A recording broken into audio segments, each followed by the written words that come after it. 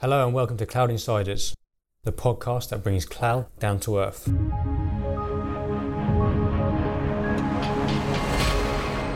Hello and welcome to Cloud Insiders. This episode we're talking about large-scale transformations and we're joined by two of Extrovert's own, Craig Whelan and Andy Hine. Thanks, Sam. Andy, can we start with a quick introduction from yourself? Who you are, what you do? Yeah, so I am a technical pre-sales consultant with Extrovert. I've been with Extrovert for just over 2 years. Before that, I've probably got about 15 years worth of experience in IT, mainly in infrastructure and workspace focused roles, and obviously been through quite a few transformations during that time. So hopefully can add some value to this discussion. Excellent. And Craig, who are you? Hi, so I'm operations manager at Extrovert and I've been with the business now for around 7 years. Prior to that, I have a kind of history of technical roles from small to large scale, transformational and operations and systems management type situations and sysadmin. So kind of have been in the depths of it all, and then through career progression worked into project management roles, and now to where I sit within Extrovert overseeing a number of projects in delivery of this type of activity. Excellent. So what is meant by the term large-scale transformation? Craig? That's a good question, Sam. So in my view, large is only really relative to the organisation and is about how much of the kind of activity touches various parts of a business. So me, transformational activity typically affects or involves all of the business with respect to large, and in specific respect to IT projects is around providing tools and systems or solutions that benefit the entire business and its key objectives as a whole. And can you give us some examples of a large-scale transformation tool? I can. So EUC, or end user computing, as an example, provides multiple ways of access for users to their data and applications, and it's quite a departure from traditional mechanisms for provisioning of desktops and access to kind of the day-to-day running from a user perspective. If we refer back to kind of where mainframe was back in the 70s and 80s, the user was fixed in one location regardless of where that data was held or the systems that ran. They had a desktop and that was kind of it. Now, obviously, with business being so agile, it's about having any device, any application, anywhere. And that's to kind of coin one of the marketing phrases out there in the industry. This provides, a huge amount of flexibility and working practices for businesses. So, that's large scale. It does touch all aspects of business. That's great. And Andy, what examples have you seen of a large scale transformation?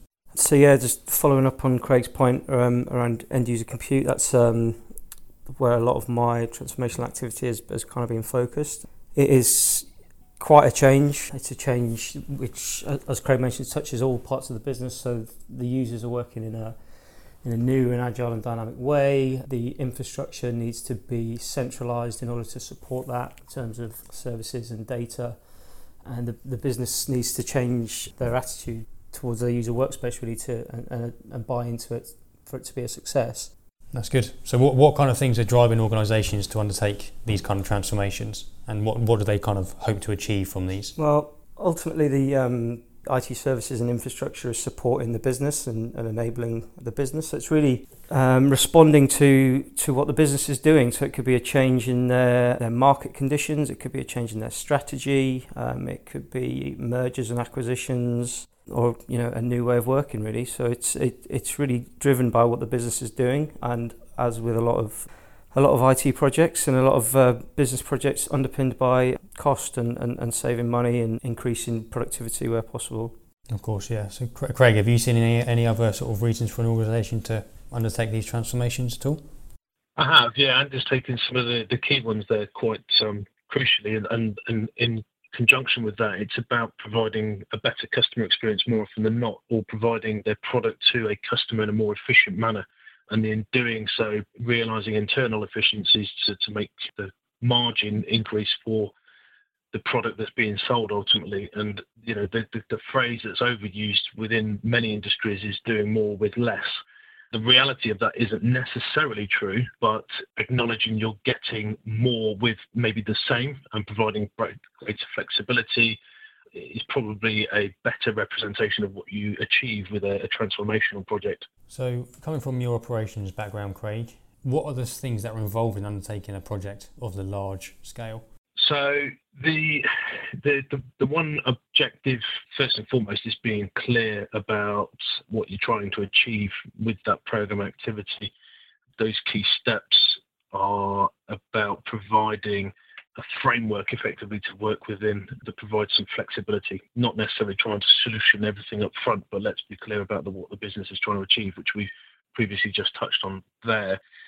Following on from that, expectation setting, that manifest effectively allows for everybody to understand what is going to be achieved from the project, and the communication of that is critical, that everybody knows and everybody's on board with the plan of action. Deviation from the plan is fine. That's general project and program management, and transformational activity is quite flexible or quite fraught with a certain amount of change.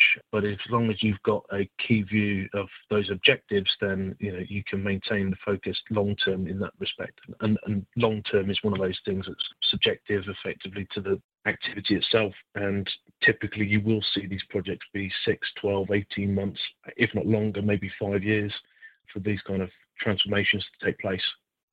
Okay, so normally sort of over long periods of time with a lot of planning involved.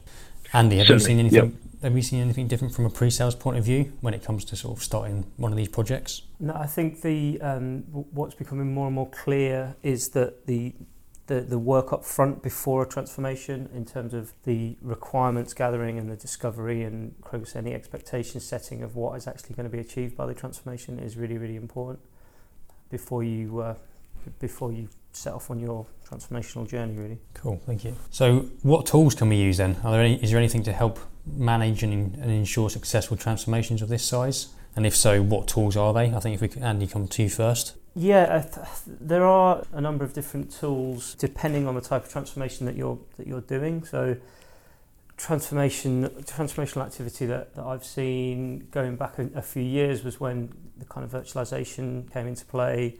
Moving from a physical estate to a virtual estate, obviously there's tool sets that you need to deploy to help you do that and manage that process. Again, around the EUC space, that discovery and assessment piece, there's tools that help you do that.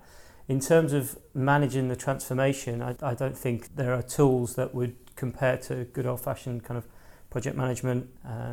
Obviously, the Microsoft Office suite has got kind of project, those kind of tool sets. So yeah, it's a good project management, good communication.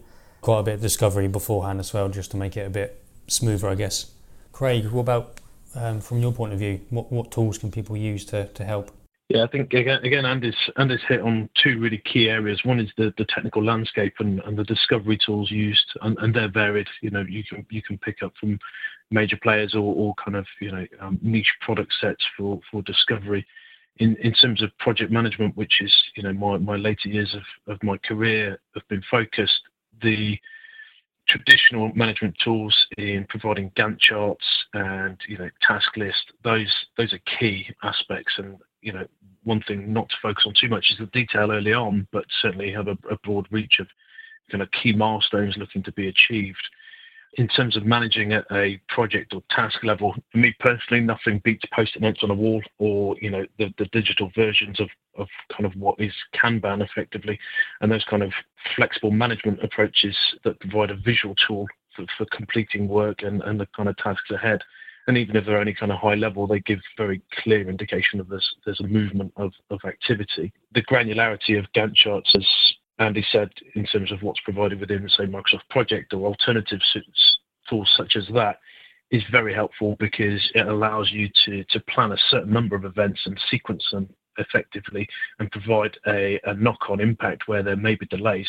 That's really good for reporting upwards, not so much down to a task level, but certainly where key milestones may slip. That's always been quite a key thing for me. The other part and the tool suites effectively would be analytics. Transformation of any kind of state requires an understanding of what you've got now in its current form. Analytics software allows you to take that, and we kind of briefly touched on the technical tooling, to understand what works, how it works, who it works for, and gives business analysts something to grasp hold of and unpick the web of connections that make up not only the technical story but also the human story involved in transformational activity. that's key for me and feeds into everything that you would do within a transformational program of work. Cool. So in a typical engagement that Extrovert undertakes, would that data be expected to be sort of in place already, or is that something that Extrovert can help with gathering and working out how to approach a large-scale transformation? No, that's absolutely something we'd help with. A lot of our work, we necessarily wouldn't engage in the discussions further down the line. We'd always bring it back to this discovery piece, which Anders mentioned already, and uncovering, should I say, that technical landscape is what we're about. We've developed methodologies with either tool sets or indeed conversational sequencing and journeys to identify exactly how solutions work in their current state and map them to their digital form. Andy hit upon earlier kind of traditional data center type activity where you'd virtualize systems. Well, where people are coming from the old school of physical hardware, you still need to have those kind of conversation as to how something was put together in its physical form and whether it maps to a virtual instance of that itself. And the technical tools allow you to discover quite quickly what might be in the data center that you can't physically see up front. So absolutely, it's what we're kind of here for, and it's the first steps we take in every project of this type of nature. Excellent. So, Andy, if we come back to you, so obviously you mentioned the discovery piece originally. What sort of tasks do the discovery and assessments cover, and what data can someone expect on the other side? You'd need to start with data gathering, so that could be inventories of key systems. You would map out their dependencies and their interconnections and kind of paint a picture really for the organisation of what they've got. Visibility is always the first thing that people are usually missing or usually benefit from. So it would be really compiling all that information and any outputs from workshop-led activities and with kind of key stakeholders, compile that information into a usable, readable report, present that back to the business, as well as any complementing toolset outputs. So again, going back to something like an EUC project, you can present back application lists that have been discovered, versionings of applications, metrics around how much resource your business needs and things like that. So again, slightly tailored depending on what the project is, but you always start with the information gathering and play that back. Excellent. So Craig, if we start with you on this next one, what common mistakes have you seen from organisations when undertaking projects of this scale? So one of the key things I think is common with any project, to be fair, not necessarily just large-scale transformation type effort, is around communication. The realistic nature of communication means that generally you've got an audience that's quite wide in terms of requirements, and you may end up sending one message in multiple different formats or to multiple audience in different formats. And one of the key mistakes is to assume that your message is being read and understood. And, for me, communication is about engagement and knowing that the message read is the one that you've conveyed. So that's a common element that I'd refer back to as being a mistake, if you will, in inverted commas. And it's just taking that approach and that style needs to be tailored based on your audience and understand that audience. Typically, there's an underestimation as to how much time might be required in a program of activity in transformational change. These things uncover through the analytics, through the kind of interviewing of those stakeholders, uncover a number of truths that take time to resolve if they're going to be changed. They may not work the way that people expect it to through organic growth and change over time. That elongates the project more often than not. It's difficult to pin down a kind of ballpark how much longer a project typically takes, but just to be aware that the likelihood is it will be longer than you ever expected it to be. The other common things would be knowing or having the right mix of subject matter experts, both in-house and external to your organisation. Getting hold of those people and keeping hold of those people is key to a smoother, successful project, shall we say. Those internal to you, they've been embedded into these applications, into these solutions and systems and the way that your business works. They know it like nobody else. So ensuring they're with you and working in the same direction as to the key objectives that we identified at the beginning of the conversation is going to be pivotal to the success of moving that project in a full momentum. Additionally, external suppliers and consultants are very key in terms of their experience of this type of activity. Your organisation does whatever it is you do well. The external organisations such as Extrovert we do this well because we've a number of years of experience or a number of projects of experience in this particular space. That's where external suppliers are also pivotal to the success of these projects, and hence why we're almost having this conversation, as we can advise that, we've got this experience, this is a well-trodden path for us, and we know, how to duck and dive some of these issues that may come up, or at least be aware that they are coming, and how we may best tackle them. That's perfect. Thank you, Craig. Andy, from a pre-sales point of view, what sort of mistakes do organisations make? I would say transformation for the sake of transformation, if that makes sense. So again, VDI was a classic one when it came on the scene. A lot of IT directors had a VDI want without really understanding what that really meant, and a lot of the time it didn't actually give them what they thought they were going to get. The equivalent in this day and age is probably cloud and software as a service or infrastructure as a service and things like that. There are a lot of buzzwords within the industry and turn a lot of heads, and people can think they want to do something when actually they might not need to, or the use case might be slightly different and not work for their organisation. Yeah, certainly. The other thing as well is being prepared for post-transformational activity. One of the things that's quite easy to do is get swept up in the change itself. Transformational activity, certainly from where I stand, is quite an exciting thing to be involved in. And for an organisation, it's all too easy to get lost in that melee of activity and forget that actually once the project ends, and inevitably it will do, is that you have to look after these solutions that you've put in place.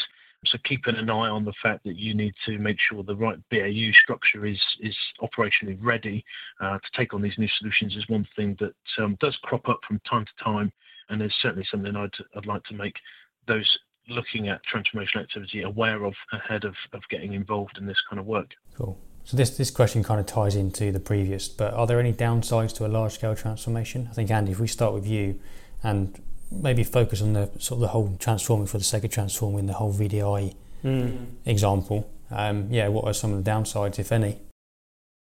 The downside with any transformation is it's a disruption to normal service, so it'll be a business disrupting activity. The downsides to things like VDI, for example, could be that end users don't really like change, and again that's a disruption for them, and it may be that with a centralized environment there's a lot more control, and users no longer feel that they can do as much with their devices anymore. It's really important to get the first impression right in an EUC transformation, because it's really hard to reverse that if the users see that it's taking longer for them to log on, for example. Even if you correct that in the future, the first impression is going to be that the new system is not as good as the old system. So I've seen that quite a lot.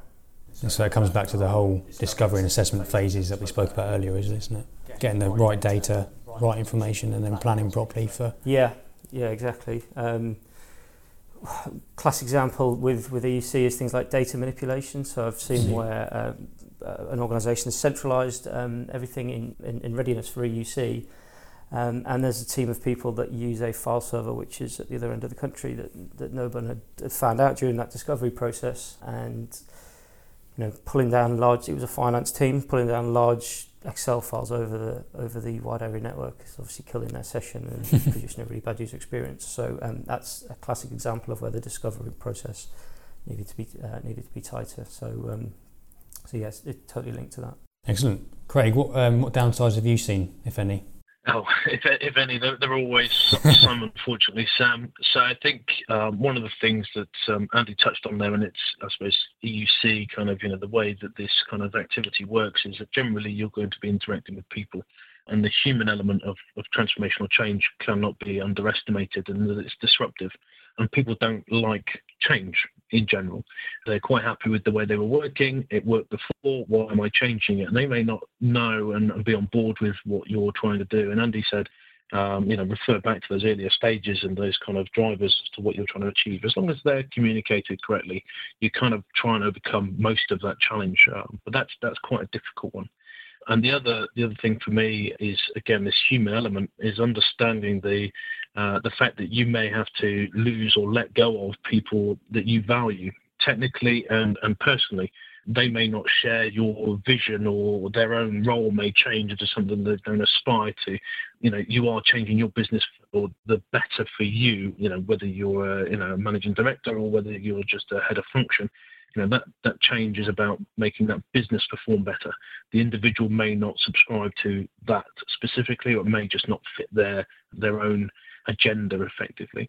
So, the downside is that you will have to say goodbye to people that you know, love and trust in your business. Now, that might be, to other business departments, depending on the scale of your work, or it might be that they leave the organisation entirely. So something to be aware of, certainly, and try and mitigate as best you can. And I think that's done with good communication, and that's in a two-way fashion.